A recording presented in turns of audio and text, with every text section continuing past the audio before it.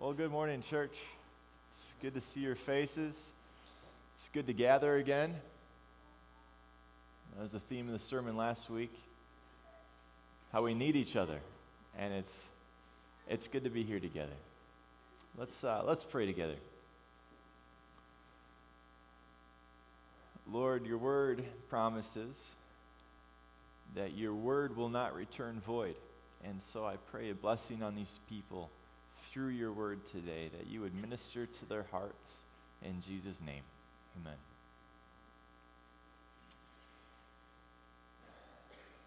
amen. I just love looking around the room. I'm sorry, I know you want me to get to the point maybe, but there's a vantage point here you don't get to see. And that vantage point, it shows God's people. It shows what we're going to be talking about today. And that you're here because you have relationship. You have relationship with the Lord. You have relationship with each other.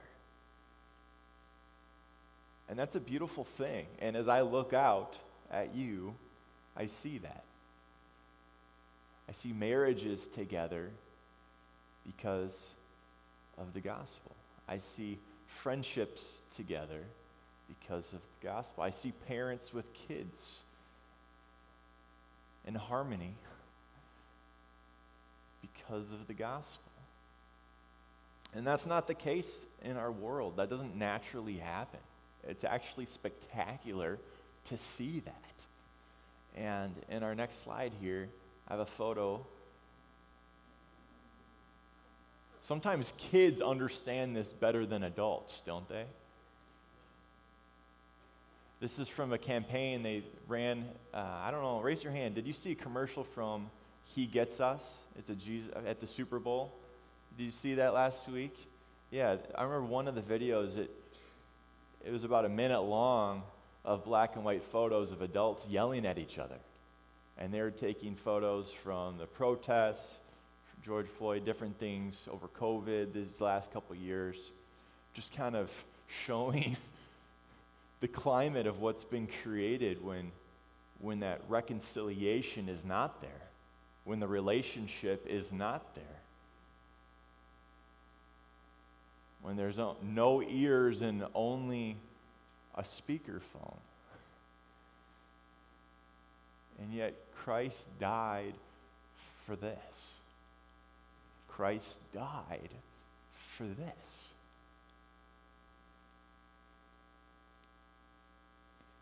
And so we're looking at another commitment of love today, another commitment for community, and that's a commitment to reconciliation.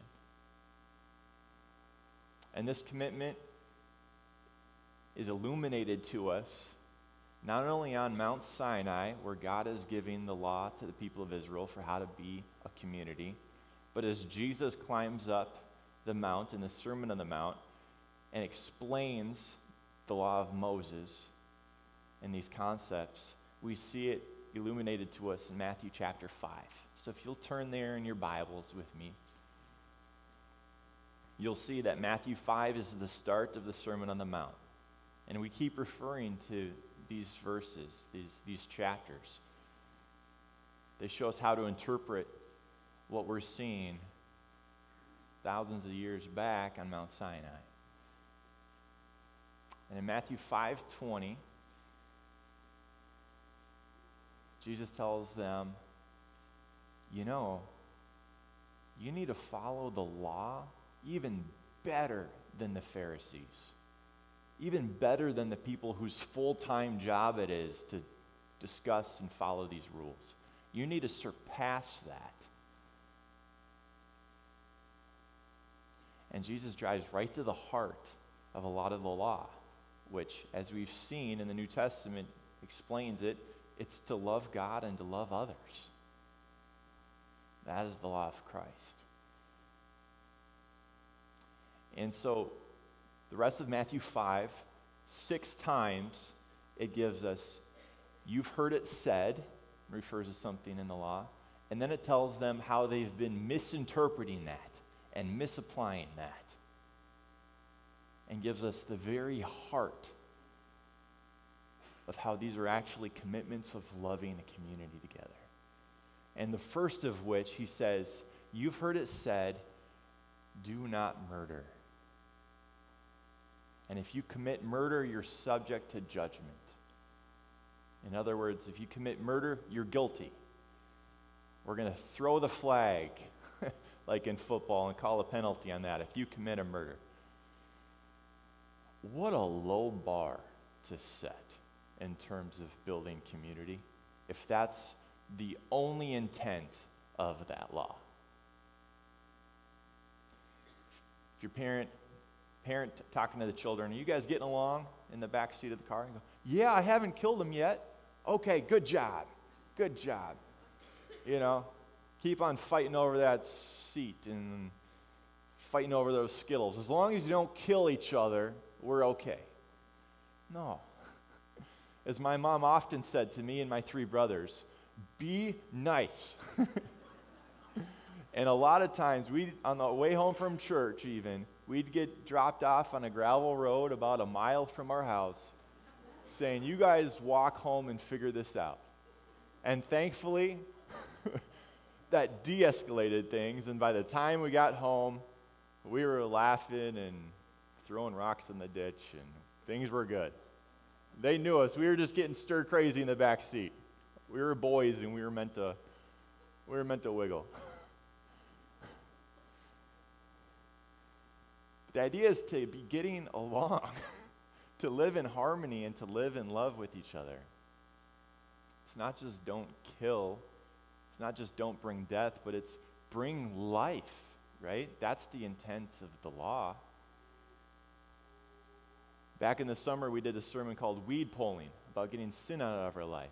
It's not just to get that out, but it's about making space for things to grow that God actually does want. And that is rich harmony, intimacy of relationship with one another.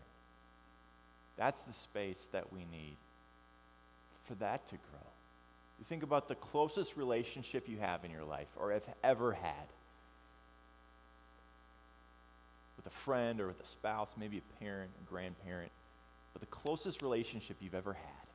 You think about the ingredients that went into that. Now think about the worst relationship in your life you've ever had. We're just being close to each other. There's such dysfunction. Nothing can go right, you know? There's nothing you could say that won't spark another fight.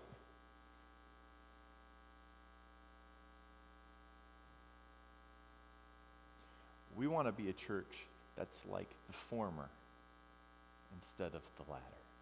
And here's how we do it. Let's continue on. Verse 22 says, Jesus says, but I say to you, so he's going to raise the bar. He's going to show the intent behind this.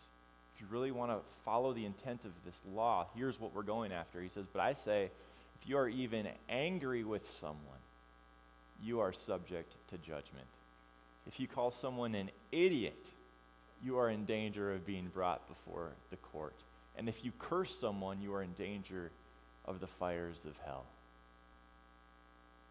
Again, I think of that parent and the kids in the back seat shouting, you idiot!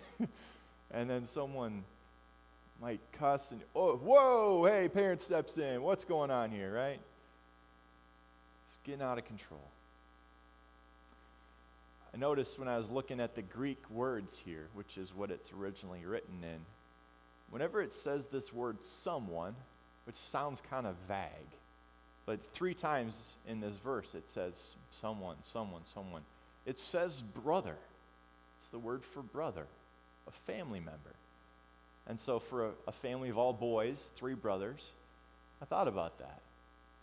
But this is not just someone. This is not an anonymous person online that's of a different political party here, making a Facebook post. This is someone, this is a brother. And just from that, I take away, you know what? We treat people like someone's way too often. We treat people like someone's way too often, rather than a brother or a sister. Someone that you know you have to share the back seat of the van with. You treat those relationships a little differently than the ones you can just run away and hide from, right? So when you got to share the back seat of a van, you know that for everybody's sanity, you got to figure this out. And as a church, in a way, God has put us all in the back seat of a van. And there's a watching world to see if we're going to figure it out. I love approaching this topic early on as a pastor here before I need to. I just love that. And I love that for this series, to be able to take topics. I mean, we talked about offerings 2 weeks ago.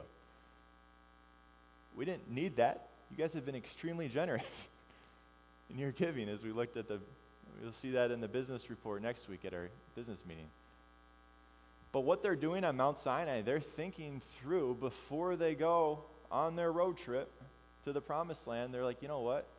Let's talk about some stuff before it happens. And I think that's good leadership. I think God knew what he was doing when he said, all right, there's going to be conflict, Israel. You're going to have to figure this out. Sometimes people are going to get angry. What are you going to do with that? Moses, he got angry a lot. I never touched on it too strongly as I read through Exodus with y'all. But, I mean, when he saw the slave driver beating a Hebrew, he got angry. And he took matters in his own hands. Many times when he left Pharaoh, it says he walked out fuming angry. We see it when he comes down the mountain and he sees the people disobeying the Lord. He breaks the stone tablets. You realize how hard you have to throw stone tablets to break them? He was angry. He gets angry at the people, and later in his ministry, it catches up to him. He ends up disobeying the Lord out of his anger. So Moses understands this angry thing. And I think we can all understand that. When there's injustice that happens, there's anger. And what do you do with that? There's an avenue, there's a channel for that. And it's not to call them an idiot. Right? You see how now we have come on the spiral. That if you meet an offense with an offense, what's about to happen next? An offense. Okay, now we're on the spiral. And we see that way too often in our world. Way too often. Ephesians 4:26 says, in your anger, do not sin. Don't continue the spiral. 3 verses later in Ephesians 4:29, it says, let no unwholesome word come out of your mouth. And you might say, well, that's about impossible unless I just stayed silent for a little bit. Yeah? That might be the right thing to do.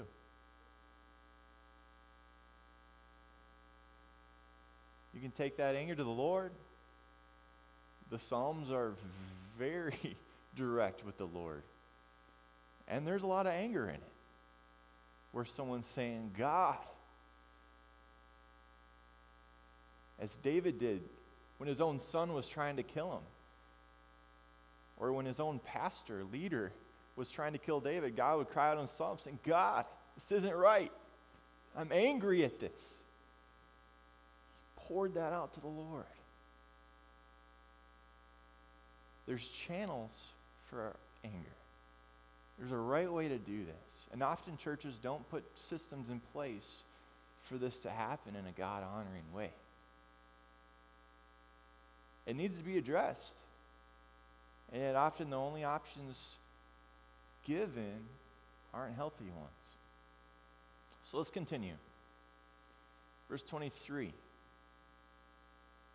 says, so if you're presenting a sacrifice, the word here is literally offering. If you're presenting an offering to the Lord at the altar in the temple, and you suddenly remember that someone has something against you,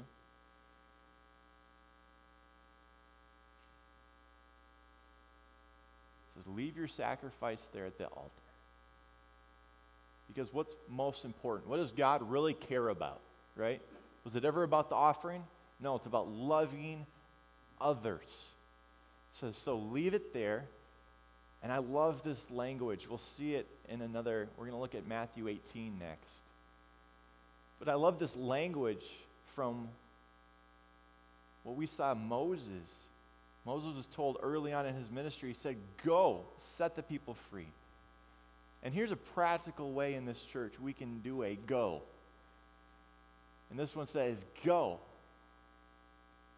and be reconciled to that person. Then come back and offer your sacrifice to God. Go and be reconciled to that person. Verses 25 through 26 that close out this section. It seems maybe somewhat out of place, and yet it's not. It begins by saying, when you're on your way to court with your adversary. So now it feels like, what are we talking about here? Well, the very opening part of this passage said, if you call your brother an idiot, you are guilty to be brought before the court. Now, you're on your way to court. Because we've all sinned. None of us have done this right. And the court and the judge we stand before is not the brother in the back seat, but it's the driver of the van. It's our Heavenly Father that we stand before to hold an account.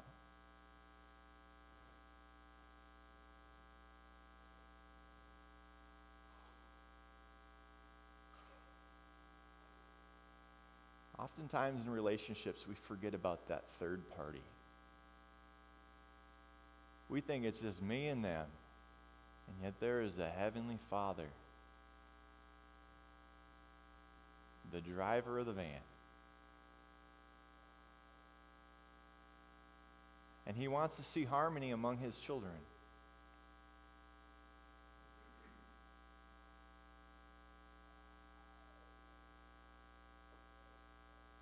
And every one of us, every last one of us, is guilty. You think about the relationships that have been closest to you in your life, that sweet, sweet closeness. I bet you've had to work through times when you've hurt them, right? You've been guilty. We all know that that's required for a relationship. And that's required in a relationship with the Lord.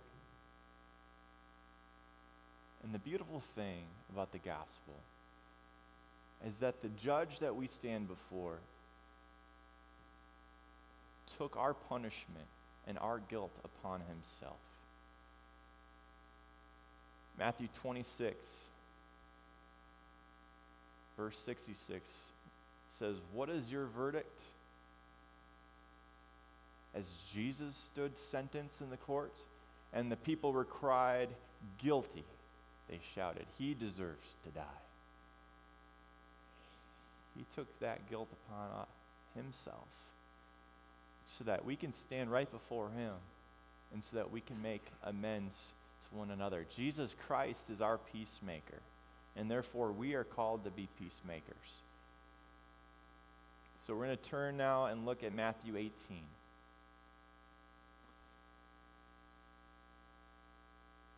This fits the themes we've seen already about being in the Beatitudes, right? Blessed are the peacemakers. And so now in Matthew 18, verse 15, we see three verses that carry on this similar theme. But not only, now it's not making amends to others, this is now confronting others. You see both ends of the deal. Whether your brother shoved you or you got shoved, both are required to be peacemakers. And so in 18:15, it says, if another believer sins against you, go privately and point out the offense. If the other person listens and confesses it, you have won that person back. This is step one for us as a church. And Jesus, he did that to us.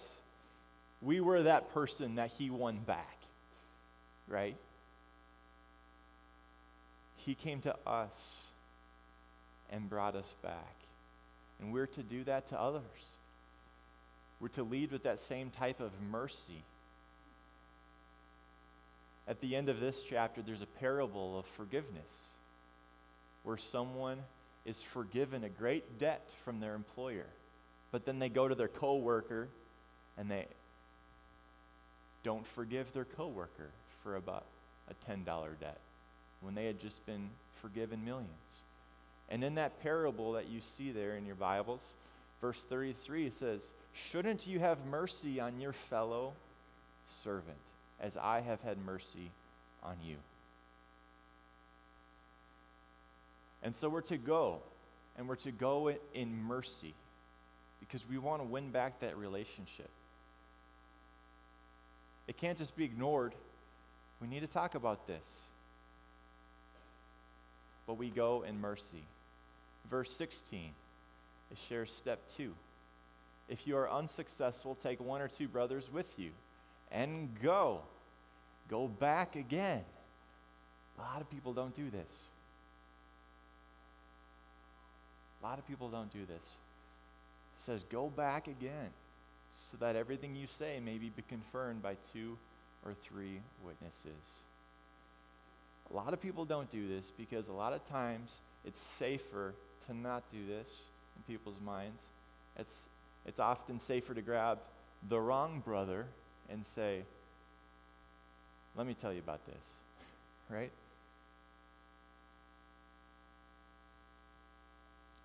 In the law, in Leviticus 19:16, it says, do not go around spreading gossip about each other.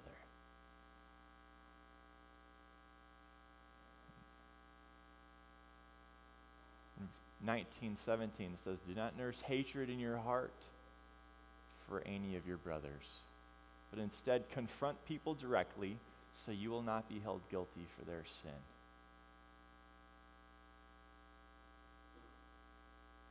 Goes on in verse 18, do not seek revenge or bear a grudge against a fellow Israelite, but love your neighbor as yourself. See how Jesus is taking what's been said and he's sharing the intent in the heart of it. In verse 17, if the person still refuses to listen, take your case to the church. Then if he or she won't accept the church's decision, treat that person as a pagan or a corrupt tax collector. Now that might sound kind of harsh. And yet, the goal is reconciliation. In each of these 3 steps, the person offended goes. They're part of it. And the reason is because they're not just trying to resolve a problem. The main issue isn't who gets the Skittles in the back seat, right? You solve problems, but you reconcile relationships. And that's why the word reconciliation is used here, because the biggest problem is not the Skittles and who gets them. The biggest problem is this relationship that is being torn apart that breaks God's heart. And so that person, as the church comes in to help this restoration, this reconciliation happen, that person being there gives the opportunity for this to happen, to functionally have the right people in the room to figure this out.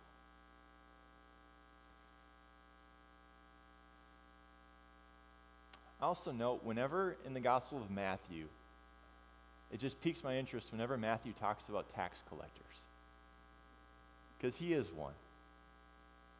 You know, so when he says treat him like a tax collector, I can't imagine he's slamming himself that hard, right? In Matthew 9, Jesus came and called Matthew a tax collector. So when we say, okay, well, how are we supposed to treat tax collectors? Well, how did Jesus treat a tax collector in Matthew 9? He came to Matthew and said, be reconciled to me. And then he ate dinner with Matthew and his friends, to the point that the religious leaders said, how can Jesus be eating with sinners and tax collectors? And Jesus said, it's not the righteous I've been called to that need a doctor, but the sick. So even though this seems harsh, it's still in mercy, saying we want this person to realize that they need to be reconciled. Even in church discipline, there's love, right? To be done in grace and truth. And the goal is always reconciliation. The goal is always Jesus' call saying, come back to me. Come back to your brother. And a lot of people leave the church and they say, you know what? I'm just going to do this thing with me and God and we're good, right? And yet, how can you love God without loving his bride, the church? You want to invite me over for dinner and say Hosanna and Elaine can't come? I'm going to say, what? And if you say, no, but we're good. We're good. I just don't like your little girl. I say, what? Like, I think I'm going to have dinner with my wife and little girl instead, you know? And a lot of times people treat it like that. Oh, I'm spiritual. I'm good with God. And yet we turn our back on our brother. And God saying, what? We say, well, God, I'm giving you my offering, right? I'm giving you my everything. God's saying that, I don't want that.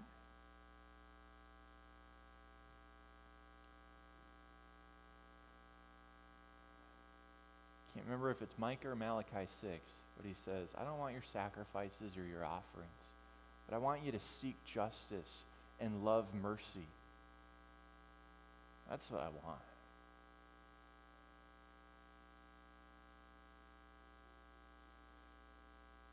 So, reconciliation. I'll share one last verse with you out of Corinthians. It uses this word about 5 times. And I just love it as a commission to us as a church. It says, God reconciled us to himself through Christ and gave us the ministry of reconciliation. That God was reconciling the world to himself in Christ, not counting people's sins against them. And he has committed to us this message of reconciliation. We are therefore Christ's ambassadors, as though God were making his appeal through us. Right? When he says, what?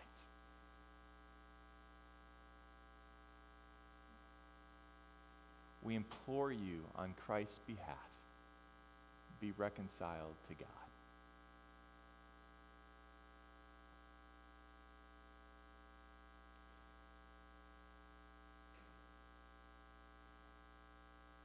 God uses each other in our lives. And he wants there to be that sweet, sweet fellowship. And yet conflict's going to happen.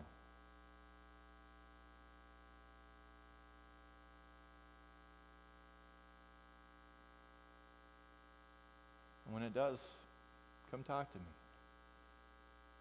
Sometimes we don't even intend for those things to happen. But they still need to be addressed. Come talk to me. Come talk to your brother. And if you need that second or third person because you realize something's just still not connecting, then go find an elder at the church and say, hey, can you help us maybe figure this out? Can you help us figure this out in our marriage? Can you help me figure this out with another member of the church?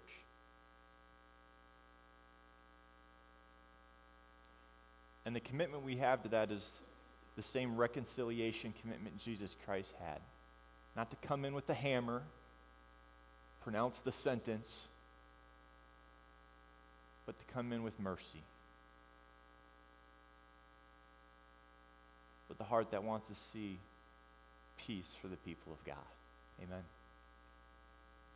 And so in closing, our last slide here is, that's a commitment of love to be reconciled. Probably be one of the hardest things you do. And if you need to work up the guts and the courage to do that,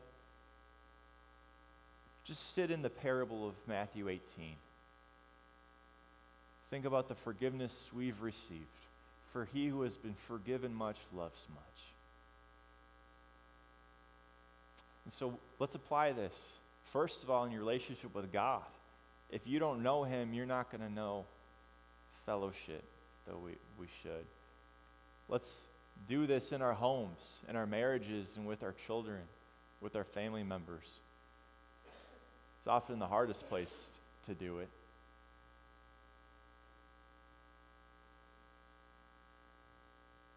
And yet there's so much reward in living at peace at home. Let's do this at work. Let's do this at church. Let's do this in our world. Let's pray.